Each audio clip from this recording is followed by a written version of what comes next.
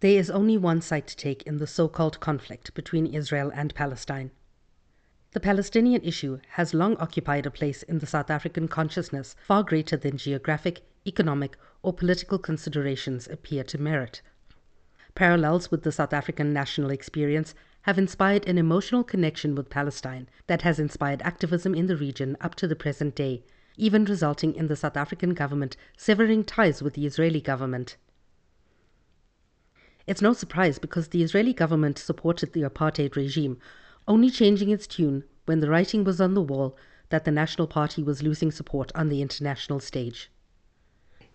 Many Israelis recoil at the suggestion that their country, risen from the ashes of genocide and built on Zionist ideals, could be compared to a racist regime.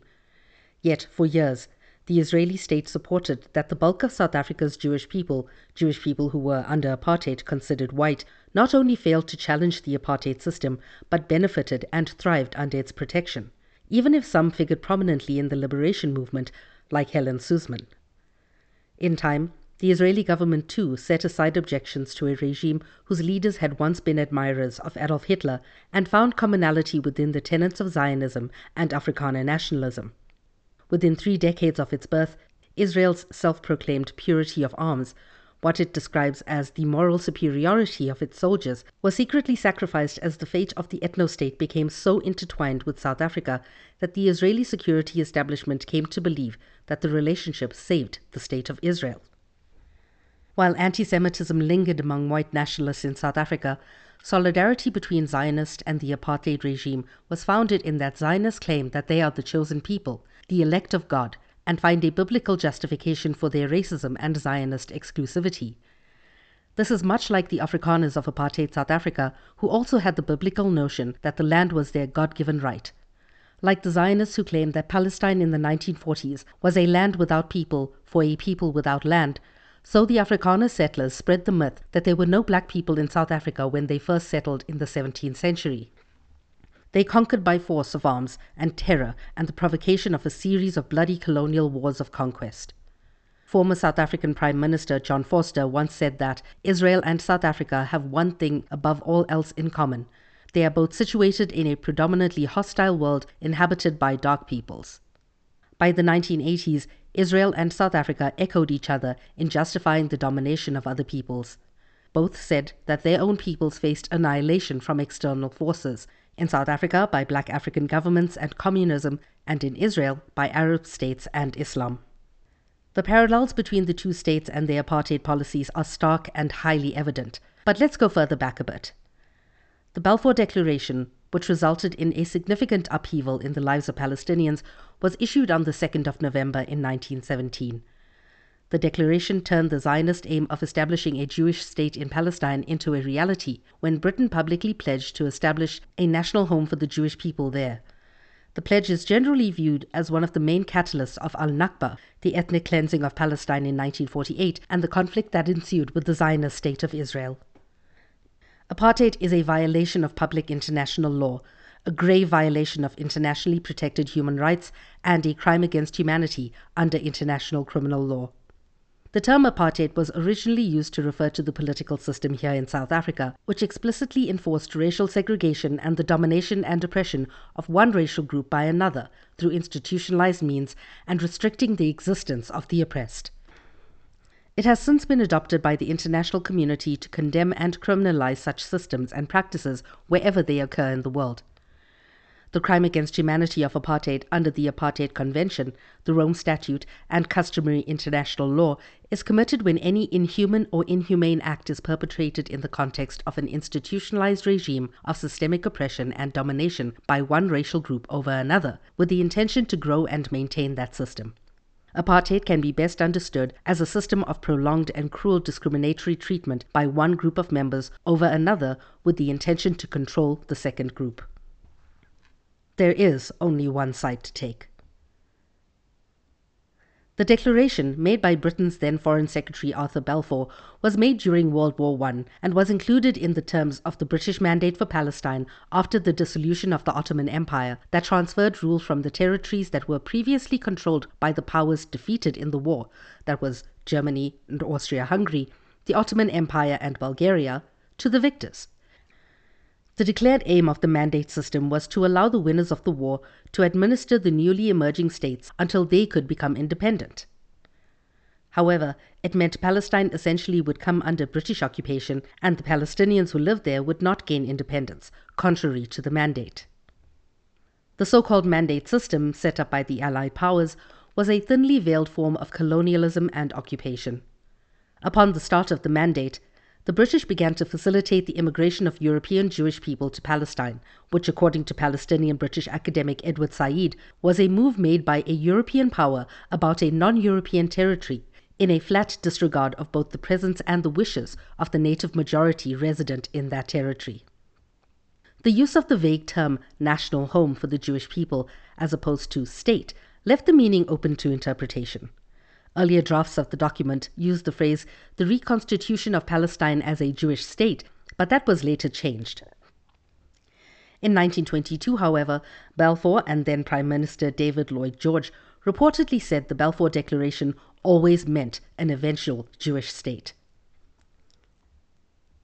Going back even further, in 1799, during the French invasion of the Arab world, Napoleon Bonaparte issued a proclamation offering Palestine as a homeland to Jewish people under France's protection. This was also a way to establish a French presence in the region. Napoleon's vision of a Jewish state in the Middle East did not materialize at the time, but nor did the idea die. There is only one side to take. Fast forward to May 1948, 75 years ago, and we have Al-Nakba. On the 15th of May, the State of Israel came into being in a violent process that entailed the forced expulsion of hundreds of thousands of Palestinians from their homeland to establish a Jewish majority state, as per the aspirations of the Zionist movement. Between 1947 and 1949, at least 750,000 Palestinians from a population of 1.9 million were made refugees beyond the borders of their indigenous state. Zionist forces had taken over 78% of historic Palestine, ethnically cleansed and destroyed about 530 villages and cities, and killed about 15,000 Palestinians in a series of mass atrocities, including more than 70 massacres. Al-Nakba, or the catastrophe, refers not just to the ethnic cleansing of Palestine and the near-total destruction of Palestinian society in 1948. It is an ongoing Palestinian experience of dispossession and loss of homeland that has continued to this day and is escalating in Gaza right now.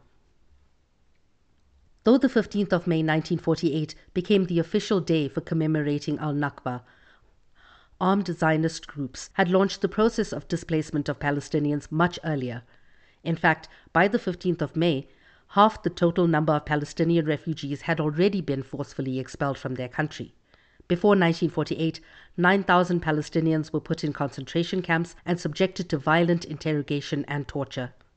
At least 2,000 Palestinian homes were destroyed after the 1936 Arab Revolt, in which Palestinians launched a large-scale uprising against the British and their support for Zionist settler colonialism. The British authorities violently crushed the revolt, which lasted until 1939. In 1944, several Zionist armed groups declared war on Britain for trying to put limits on Jewish immigration to Palestine at a time when Jewish people were fleeing the Holocaust after the Second World War. The British ended its occupation and handed over the mess that they created in Palestine to the United Nations, which then adopted Resolution 181, recommending the partition of Palestine into Jewish and Arab states in 1947, after which Al-Nakba took place. Israeli official statements and many accounts from Zionist supporters have long claimed that the 1948 Nakba was instigated by the invading Arab armies, who ordered Palestinian civilians to evacuate the battle zone in order to allow the Arab armies freedom to operate. Israel officially denies any responsibility for Palestinian displacement, stating that the exodus of 1948 was caused by the Arab invasion alone. However, the Israeli state's adamance in refusing Palestinian refugees the right to return spells inconsistency. There is only one side to take. Since 1948, the UN, as well as Palestinian supporters, have consistently called upon Israel to facilitate the return of Palestinian refugees and provide reparations. Despite these repeated appeals, Palestinian refugees have been systematically denied their right to return and have been forced to live in exile under precarious and vulnerable conditions outside the borders of the home to which they are indigenous. The right of return constitutes a fundamental pillar of the Palestinian people's rights to self-determination. The fragmentation of the Palestinian people, both geographically and politically, through administrative methods of control based on residency and race, tantamount to apartheid, and has obstructed the realization of the right to return and self-determination. These practices serve the settler colonial project pursued by Israel. Objectors to Palestinian right of return contend that such a right would destroy Israel as a Jewish state, as it would leave Jewish people in a minority in Israel. In a two-state solution framework, this would leave Israel as a binational state with a Jewish minority and an additional Palestinian state. Israelis see this demand as inherently contradicting the two states for two people solution, and this has caused many Israelis to believe Israel-Palestinian peace is not possible. In May 1948, Israel was admitted into the UN, despite the international body saying it rallies for Palestinian rights, and Israel's grip over historic Palestine was consolidated. The remaining Palestinian land became known as the West Bank and the Gaza Strip. Just this week, Israel's warning to an estimated 1.1 million residents of North Gaza to leave their homes within 24 hours has sparked international anger, with Palestinian President Mahmoud Abbas stating that the Palestinian people might be facing a repeat of 1948's Nakba.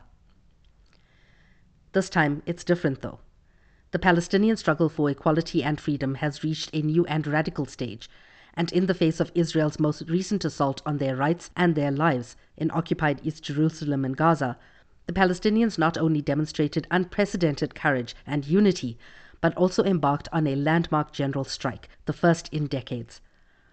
While the Islamist group Hamas has been used as a scapegoat for Israel's strikes on Palestine, several decades of Israeli violence have left the Palestinians more isolated than ever before by equating Palestinian statehood with Hamas's retaliation to Israeli occupation and attacks. It is de rigueur to note that the power asymmetry between Israel and the Palestinians means that the former bears much more responsibility for the ongoing violence. This is true. Nonviolent resistance has been met with bullets, boycott efforts in the US and elsewhere have been criminalized. Social media is muting all criticisms of Israel and Zionism.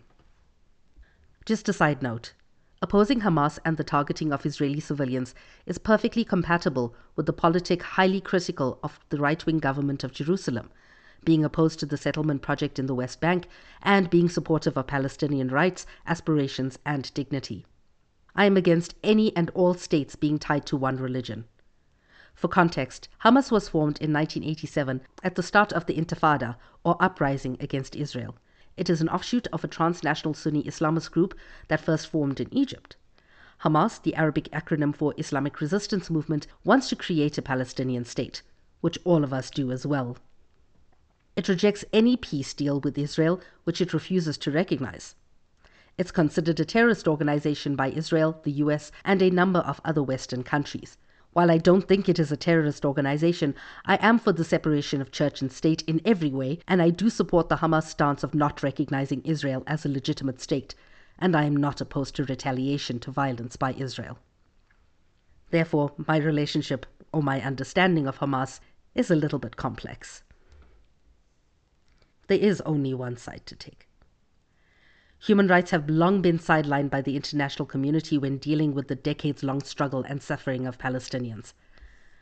Palestinians facing the brutality of Israel's repression have been calling for an understanding of Israel's rule as apartheid for over 2 decades. Over time, a broader international recognition of Israel's treatment of Palestinians as apartheid has begun to take shape. Yet governments with the responsibility and power to do something have refused to take any meaningful action to hold Israel accountable.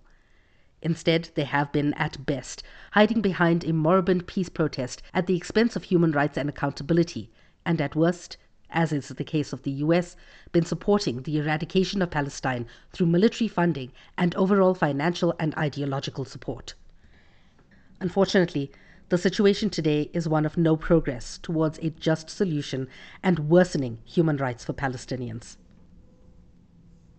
The more than 3 million Palestinians living in the occupied West Bank and East Jerusalem, and over 2 million in Gaza, face home demolitions, arbitrary arrests, and displacement as Israel expands the 100-plus Jewish-only colonies and steals Palestinian land to do so. Palestinian movement is restricted by military checkpoints, and the separation wall has obstructed their ability to travel freely. The Gaza Strip has been under Israeli siege for more than a decade, whereby Israel controls their airspace, sea, and borders. The Strip has also witnessed 3 Israeli assaults that have made the area close to uninhabitable. Within Israel, the 1.8 million Palestinians face daily oppression, where rights groups have recorded some 50 laws that discriminate against them for not being Jewish, and they are not allowed to commemorate some holy days. Since 1948, some 1 million Palestinians have been arrested by Israel, according to the Palestinian Central Bureau of Statistics. Additionally, some 100,000 Palestinian homes have been demolished, not including the events of the Nakba or the Gaza wars. Journalists from outside Palestine who covered the situation in occupied spaces have been targeted, arrested, and some even killed. Today, there are about 7.98 million Palestinian refugees and internally displaced persons who have not been able to return to their original homes and villages. Some 6.14 million of those are refugees and their descendants beyond the borders of the state. Many live in some of the worst conditions in more than 50 refugee camps run by the UN in neighboring countries. Despite this lived reality, leading Western media organizations are still covering Israel-Palestine with an undeniable pro-Israel bias and refusing to acknowledge Israel's apartheid, war crimes, and crimes against humanity. From an architect's perspective, you can spot apartheid by looking at the fabric of the land. You can also spot apartheid simply by looking at Israel's building codes, such as implementing red roofs for Israeli citizens. Israeli occupational forces don't want to accidentally drone strike one of their own, so the red roofs are identifiers between who's Palestinian and who's a settler. Another disturbing feature in the architectural realm is the number of checkpoints. There are around 638 temporary checkpoints and 129 permanent checkpoints for Palestinians to go through every single day.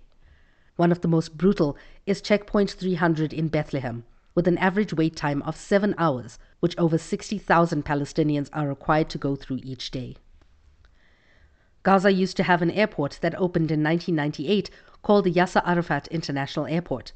The Israeli government bombed the airport into oblivion, and it was forced to close in 2001, making it impossible to leave or re-enter the country by air. Of the 2.2 million Palestinians in Gaza, their median age is only 18 years old. 50% of their population is under 15 years old, and about 65% of the population is under 25 years old. These are the people going against the fully kitted out army of Israel. 97% of the water is undrinkable, and it takes the Israeli government an average of 15 years to build a single water well in Gaza. As of 2014, the apartheid state has destroyed over 215 water wells. Palestinians are living under a genocidal apartheid state. They don't have the freedom of movement on their own land. They do not have the right to build their own shelters on their own land. They do not have the right to farm on their own land. They cannot breathe in free air, and yet people say they condemn or condone both sides, which is the settler colonial equivalent of all lives matter. It is not inherently more violent to respond to violence with violence. There's only one side to take.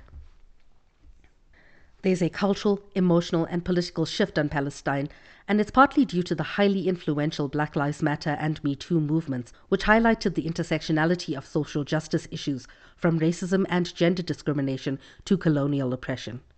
Now that younger people overwhelmingly see the Palestinian struggle as a crucial part of their efforts to achieve decolonization, reparations, justice, equality, and freedom for all, it is logical to assume that voices in support of Palestine are only going to become louder and more influential in the coming years.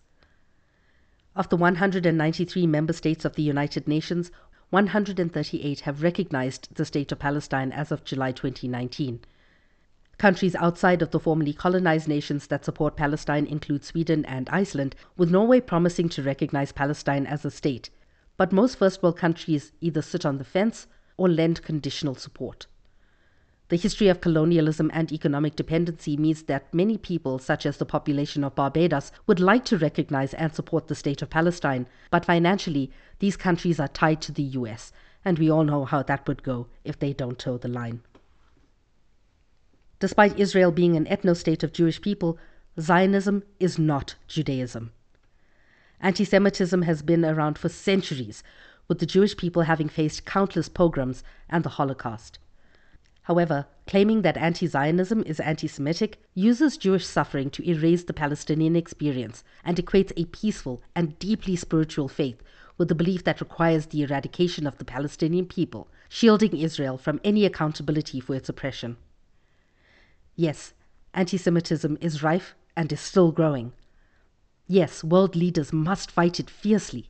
Creating an ethno-state that is rooted in the genocide of other people in order for a state to exist is barbaric, and the cry of anti-Semitism is a weaponization of something very real to justify the extermination of Palestine while shutting down any criticism thereof in a disingenuous attempt to flatten the beauty of Jewish culture and identity alongside poorly veiled anti-Palestinian racism.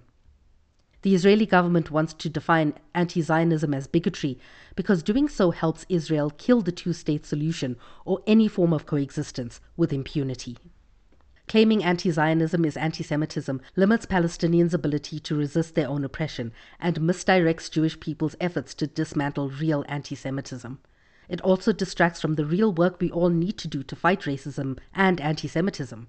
Anti-Semitism is prejudice against Jewish people based on their heritage or beliefs, while anti-Zionism opposes the political ideology of Zionism and the establishment of a Jewish state in the historic land of Israel. These are two distinct concepts. Early Zionists amalgamated many aspects of European fascism, white supremacy, colonialism, and messianic evangelism, and has a long and sordid history of cooperating with anti-Semites, imperialists, and fascists in order to promote its exclusivist and expansionist agenda. Throughout the past century, anti-Semites and Zionists have worked together towards the mutual interests of concentrating Jewish people in Israel, the former as a means of scapegoating and expelling an unwanted population, and the latter to combat the demographic threat posed by Palestinians. After his declaration was drawn up, Balfour famously said himself that Zionism would mitigate the age-long miseries created for Western civilization by the presence in its midst of a body, the Jewish people, which it regarded as alien and even hostile, but which it was equally unable to expel or absorb. Basically, those who fear homogenizing globalism admire Israel for preserving Jewish identity while yearning to preserve the West's Christian identity in ways that exclude Jewish people. In a similar fashion to other fascist anti-Semitic regimes, Israel has never tolerated dissident voices, targeting Jewish anti-Zionists through its history. In fact, anti-Zionists were targeted from before the foundation of the State of Israel. Today, Jewish pro-Palestinian activists who support the BDS movement are detained, punished, or even deported. Both anti-Semitic people and Zionists construct Jewish as a biological race, which needs to be segregated as part of a utopia of global apartheid. Zionism is a racist and settler colonialist movement, which opportunistically co-opts the aspects of Judaism that they want in an attempt to justify criminal practices of apartheid and genocide of indigenous Palestinians. White supremacy is dominant within Israeli society, which privileges white-skinned Ashkenazi Jewish people at the expense of dark-skinned African, Sephardi, and Mizrahi Jewish people, as well as African refugees. Black Jewish communities are often denied recognition by Israeli authorities, with some members even being deported back to Africa. While Zionism is inherently racist and anti-Semitic to its core, it is also anti-Semitic to assume that all Jewish people are Zionists, and it is definitely anti-Semitic to invoke Nazism to support Palestine. I don't need to explain why.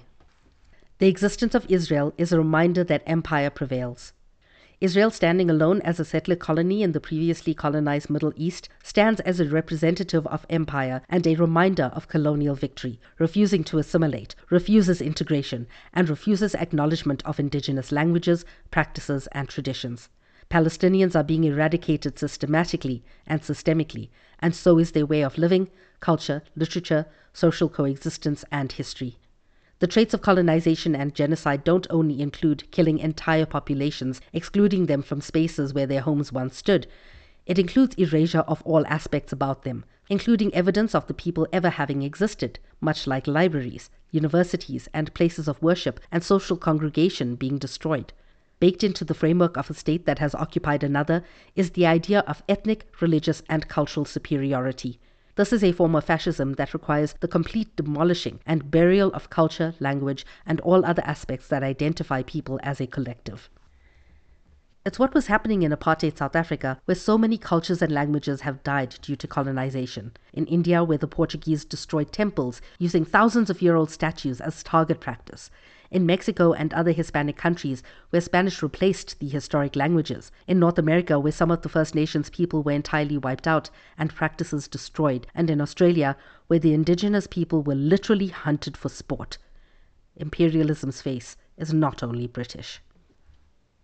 Israel is the symbolic bastion of colonial thought, sentiment, and action, a physical reminder to the global south that we are not safe from imperialism. We never have been, and we probably never will be. An imperialist-colonialist project in its very essence, from its inception to current execution. Jerusalem means the house of peace, and the house of peace has not known peace for over a century. Colonialism requires a constant disruption and exploitation of people for their beliefs to stand. As long as Palestinians and their supporters keep resisting, though, this reality will hopefully be known to people all over the world. There is no humanity in destroying people. Let's hope that throwing stones at rockets will no longer be needed. There is only one side to take, and it's very clear which one it is. From the river to the sea, Palestine will be free.